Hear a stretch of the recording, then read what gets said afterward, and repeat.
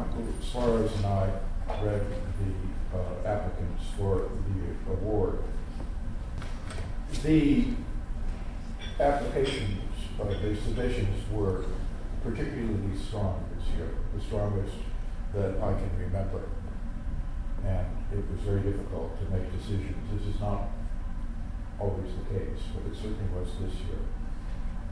So, breaking our usual custom, we have two honorable mentions as well as the first prize winner. One of them is Elizabeth Doe, who is from the Rackefeller Department of Art at UVA. The project title is The Flaneurs and the Urban Night, reinscribing the nocturnes of Mark Lewis.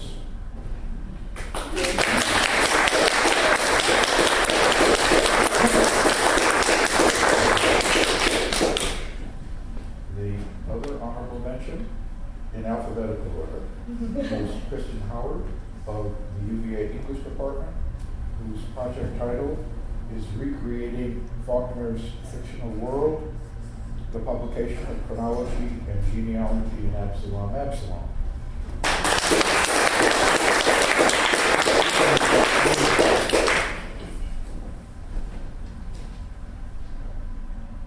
The first prize winner is Peter Howard, from whom you'll be hearing shortly. Peter Miller, excuse me. Peter Miller's BA is from Goshen College, where he was principal cellist in the Goshen College Orchestra all 4 years. I asked him a minute ago, would that mean that he was a very good cellist or it was a very bad orchestra? He said there's a third alternative, both.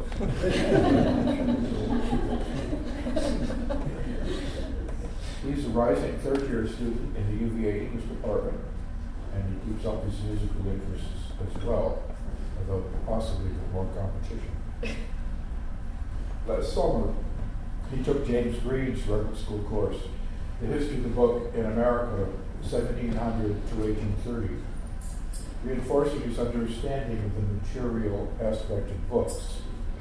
As he will tell us, his current project is an experiment in literary oblivion.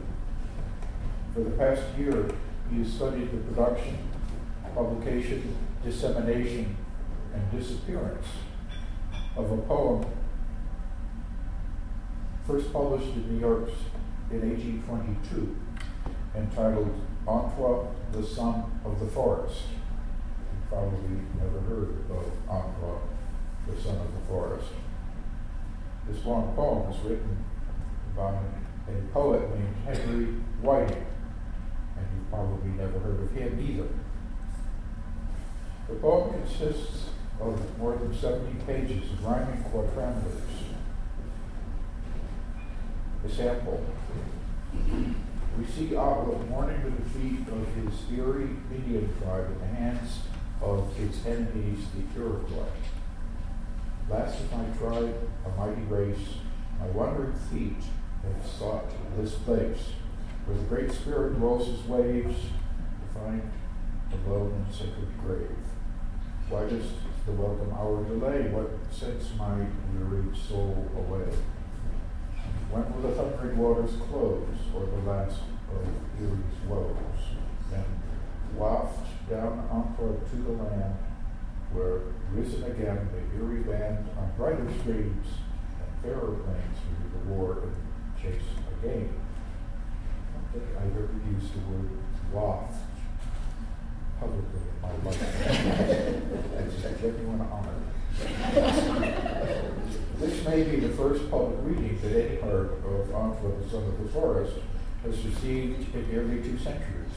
But never mind. Using the poem as a case study, Miller intelligently explores questions of literary merit. By examining a work of literature entirely forgotten today, he is able to bring to the fore questions too easily overlooked when studying canonical works of literature. Peter Miller.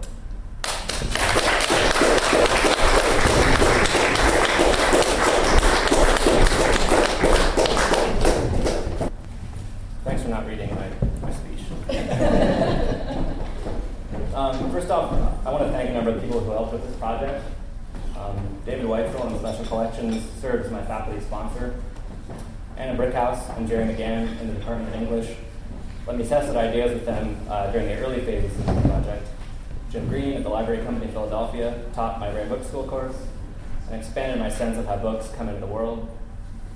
Fellow grad students in English and beyond have been valued peers and friends since I arrived in Charlottesville. And numerous staff at Rare Book School have been incredibly supportive, encouraging, and professional as I took the plunge into book history. This past Monday, in fact, and I probably shouldn't be admitting this in the present setting, Barbara kindly pointed out to me as I was preparing my handout that the terms recto and verso means something closer to front and back rather than right and left. In other words, thanks are due to everyone. As Terry explained, my Rare Book School project was an experiment in literary oblivion. For the past year and a half, I studied the production, dissemination, and disappearance of a long poem entitled Antwa, the Son of the Forest, written by an American soldier named Henry Whiting and published anonymously as a book in 1822. The essay I produced for my research, I should say from the outset, did not seek a rehabilitation of Antwa as much as a post-mortem. That is, I wanted to explore questions of literary merit and canonicity through a kind of negative theology by examining a work of literature that had never made it anywhere near the canon, and whose social and material ties in its own time were significant. I first stumbled upon Henry Whiting's Antwa entirely by accident. Because I'm interested in the relation of poetry to music, I was hoping to learn more about the lyre as a trope for poetic expression. This was back in December of 2014. So in pursuit of lyres, I began searching in Virgo, the UVA Library's online catalog, and before long I had found a record for a book called The Columbian Lyre, Specimens of Transatlantic Poetry, published 1828. The UVA Libraries didn't hold a physical copy of the book, but they made a digital facsimile available through Virgo. Opening this, I found the book to be a Scottish anthology of American poetry, and its opening poem was Antwa, which begins, "Pilgrim from transatlantic climes of elder race and elder times." Intrigued, and at this point basically having abandoned lyres altogether, I searched specifically for Antwa in Virgo, and was somewhat surprised to find a single print book by that name in Special Collections.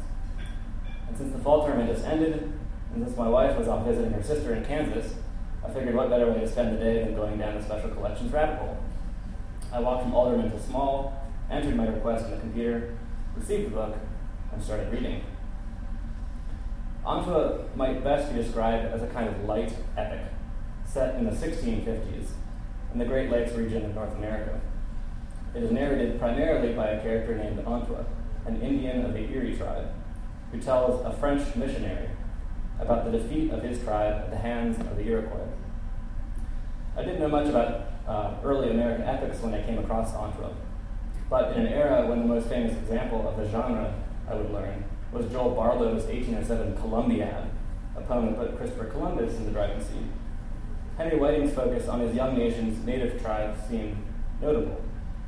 As I turned the pages of this old book, something else caught my eye, a series of ethnographic prose illustrations of Indian culture and customs following the poem itself, provided by Lewis Cass.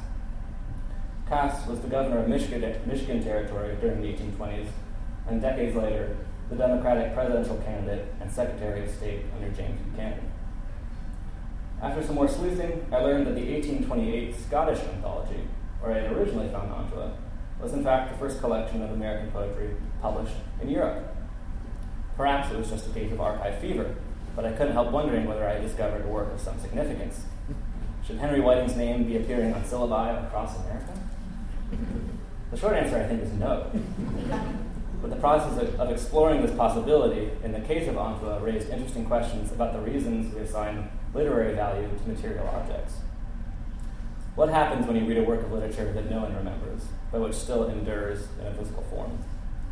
A work that gave up the ghost long ago as far as literary criticism is concerned, but which still hasn't shuffled off the mortal coil. What I realized over the course of my research, and what my essay ended up arguing, is that making sense of a vanished work like Antoine brings to the fore questions of historical documentation too easily overlooked when studying canonical works of literature.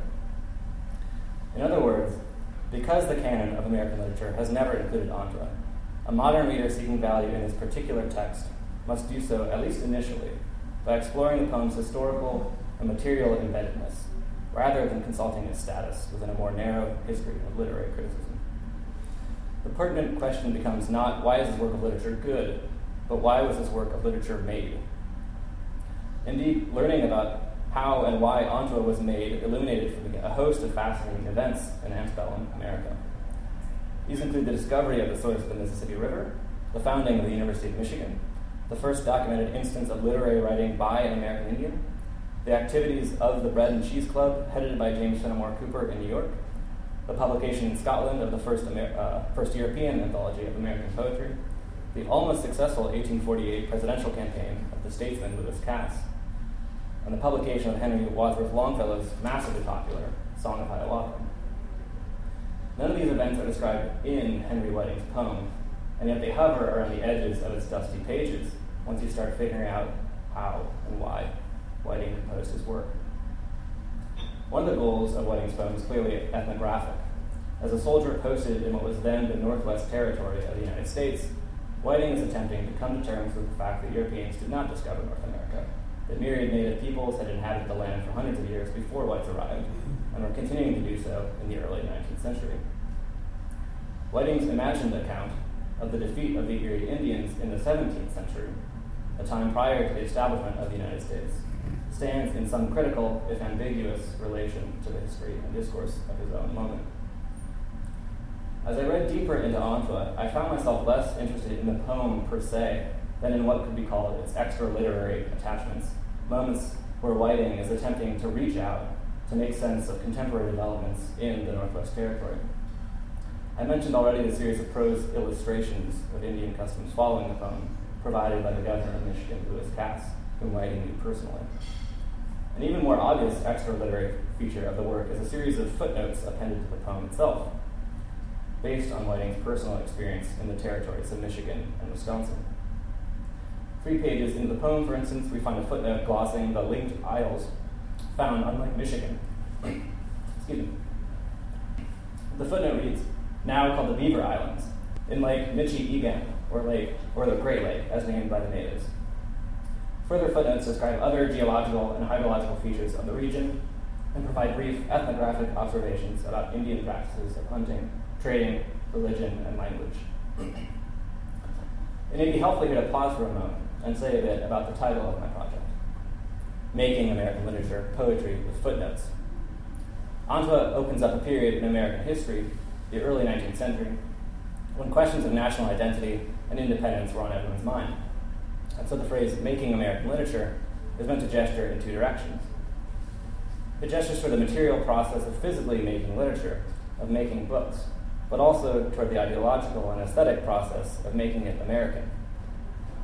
The second half of my title, Poetry with Footnotes, alludes to a 1947 essay by Cleonth Brooks called Keats's Sylvan Historian, History Without Footnotes. In this famous essay, Brooks reads John Keats's Ode on a Grecian Urn as the paradigmatic example of the self-coherent, history-denying artwork. What Brooks means by the phrase history without footnotes is that literature can't have and shouldn't have footnotes because if it's any good, it will always transcend the historical moment of its creation. So it's a waste of effort to try to tie a poem to a specific time and place. As the urn itself puts it at the end of Keats's poem, beauty is truth. And as far as Cleonth Brooks is concerned, that is all we need to know. But in the case of Antoine, Whiting is clearly trying to make American literature by writing poetry with literal footnotes, among other things. These footnotes, along with the other extra-literary aspects of his work, are precisely the means by which Whiting tries to capture the uniquely American aspects of his lived experience in the 1820s. I think Brooks is correct when he says that some literature transcends its origins, but what Antoine has taught me is that this is not some spiritually transcendent process, but rather a far more mundane, yet no less significant process, in which people and institutions carry certain artworks forward, both physically and figuratively, into successively new present moments. Interlocking networks of readers, teachers, anthologies, classrooms, universities, critical editions, libraries, websites, etc., keep certain works in lively circulation, while others, like Antoine, lose momentum and are forgotten. A given work's canonicity is precisely this capacity for material longevity within a particular social and institutional horizon. The fact that we don't remember Antoine today doesn't mean it isn't literary. It simply means it's not canonical. And so reading Antoine today generates a kind of touching bibliographical pathos, because we already know how the story ends, underground in the climate-controlled literary purgatory of special collections. But when they enter this purgatory, when they do the work of figuring out how and why Antoine came into the world of the living and how it left, we begin to see the historical processes by which literature is valued and devalued. We might come across, for instance, a particularly nasty review of the 1828 Scottish anthology called The Columbian Mire, Specimens of Transatlantic Poetry, in which you'll recall Antoine was included. This review was written by the influential American critic William Leggett, and it denounces the collection categorically. At one point, Leggett exclaims, referring to two of the anthologized poets, who, in the name of common sense and all the muses, are Henry Dennison and George Robertson Jr. of Savannah, Georgia. I don't know, they're gone too. Leggett's final flourish is worth quoting at length. He writes, "We will not dwell longer on the volume before us. That it does not afford a fair specimen of the poetry of this country must be evident to every reader. Where were Bryant and Halleck and Hillhouse and Pinckney and Brainerd and a dozen more, if the compiler had really been desirous of doing justice to the literature of America? But doubtless his object was to make a book of transatlantic poetry, thinking that the title would cause it to sell, however poor might be its contents. As to Antoine, which occupies the first place in the collection, we candidly acknowledge that we have not read it. It's in fact, it may never have ever been read. Not being inclined to believe from the other evidence of want of discernment and taste with which the book abounds, that we shall have to go to Scotland to learn what American poem is the best specimen of the genius and talents of our native bards. For all the scorn Leggett inflicts on the works he read and disliked, Antoine receives an even crueler fate, that of being consciously and casually ignored. I make this observation not to suggest that Leggett would have considered Antoine a good poem if only he had read it. I simply want to highlight Leggett's review as an explicit attempt at national canon formation by an influential American critic who throughout his review either highlights or downplays a given author's social and geographical affiliations to support his own claims for aesthetic merit. In the years after this review, Antoine disappears from the literary map. Multiple bibliographies of American literature, if they mention Antoine at all, often misidentify its author, as do many university libraries that hold a copy of the book. It appeared anonymously originally, so you can see why that would happen. If literature, as Franco Moretti has suggested, is a slaughterhouse, Antoine is an exemplary victim. And yet the book is still there, in special collections. And as perhaps you've guessed, Antoine and Henry Whiting weren't entirely forgotten after 1828. The coterie of friends and peers that Whiting had developed in Michigan would play an important part in literary history in the coming decades. One of these friends was the ethnographer Henry Rose Schoolcraft, who knew both Whiting and the Michigan governor, Lewis Cass, quite well. In the early 1820s, Schoolcraft, the ethnographer, had married a woman named Jane Johnston of mixed Ojibwa and Scotch-Irish descent, who was herself a poet and is today acknowledged as the first American Indian literary writer. Schoolcraft's marriage to Jane Johnston sparked his interest in Ojibwa language and customs, and during the late 1820s and 1830s, with help from Jane, Schoolcraft compiled hundreds of native folktales, ultimately publishing them in 1839 in a 2-volume collection called Algic Researches. This work would have a profound, if oblique, impact on the American literary imagination, for it was Algic Researches that served as the primary source text for Henry Wadsworth Longfellow's incredibly popular epic poem, The Song of Hiawatha. Longfellow published his work in late 1855. By 1857, he estimated it had sold 50,000 copies. Schoolcraft's reaction to Longfellow's success was understandably bittersweet. He was flattered that Algic Researches had helped inspire the famous poet's work, but chagrined that his own collection had never sold well. Trying to capitalize on Longfellow's success, in 1856, Schoolcraft actually reissued Algic Researches as The Myth of Hiawatha and Other Oral Legends. It's kind of a rebranding. This reissued collection bore a glowing dedication to Professor Henry Wadsworth Longfellow. That should be on the first page. The irony, of course, is that it was Schoolcraft who provided Longfellow with the figure of Hiawatha, and not the other way around, although you wouldn't know it from his dedication. And the ironies of influence don't stop there. For in Schoolcraft's original 1839 edition of Algic Researches, the dedication was not to Longfellow, but to another poet altogether. This is page 2. As you can see, this earlier dedication is to Lieutenant Colonel Henry Whiting of the United States Army. In other words, before attempting to cash in with the East Coast tastemakers, Schoolcraft had named the actual inspiration of his work, not the celebrity Longfellow, but the soldier poet Henry Whiting, a true friend, if also a name already lost to literary history. Canonical literature has by necessity sloughed off successive historical presence in order to arrive in our own contemporary moment. Such works reflect back on the various histories they emerge out of, but they do not function primarily for modern readers as documentary historical materials. Instead, they function as what we call works or texts, terms denoting immaterial concepts rather than tangible objects. Studying the finally forgotten works like Antoine can productively flip the equation. Because such works are materially remediated, that is, they are shared, copied, republished, reviewed, anthologized, etc., within a relatively narrow historical period and then forgotten, reading them today means understanding them, at least initially, as historical documents. In other words, it is precisely because Antoine never made it anywhere near the canon that it reveals, more immediately than canonical works, the necessarily material historical basis of canonicity. This fact, in hindsight, is what I took from my Rare Book School course with Jim Green last summer. Namely, that making books is a complicated and involved physical process that necessarily implicates multiple people, institutions, and social networks. Printers, writers, bookbinders, typesetters, type makers, paper mills, churches, libraries. These are just a few of the many players required to give books as such, as physical and social objects, meaning no book is an island. As more and more of our lives are digitized, this is precisely why we need to preserve the books. Books represent a lived infrastructure of knowledge that isn't reducible to the text they contain. Text can be uploaded to the internet, books cannot. If canonicity is allowed to become synonymous with literariness, then it is that much easier to shuffle off the bibliographic body in favor of the textual soul. But if literariness emerges primarily and fundamentally as a material phenomenon, then no work of literature, no matter how abject or abandoned, can ever be thought devoid of merit.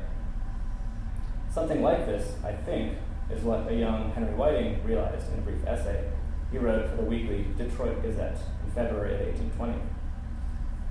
In this essay, Whiting imagines a timeline in which humans and even books are mere blips on the geological radar.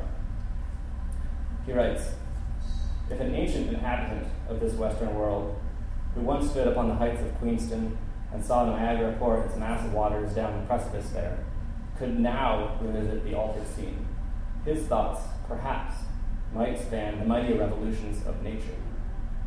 But he who witnesses only those scarcely perceptible changes which take place in the short career of human life must borrow his faint conceptions of their magnitude from the light of reason and science." 1 month after Ode on a Grecian Urn appeared a continent away, Whiting imagines in this provincial Detroit newspaper a new American history calibrated not to human time, or even bibliographic time, but to geologic time. What Whiting realizes is that the stories we tell about where we're from go back only so far. Reason and science offer tools for thinking outside ourselves, and we can write down our discoveries in books. But even this isn't permanent. There's a book called Antoine that I stumbled upon in special collections over a year ago. Since then, I found only one other thing by that name, Antoine Township in southwest Michigan, population 6,500. It's in a place called Cass County, some 150 miles west of Lake Erie. Thank you.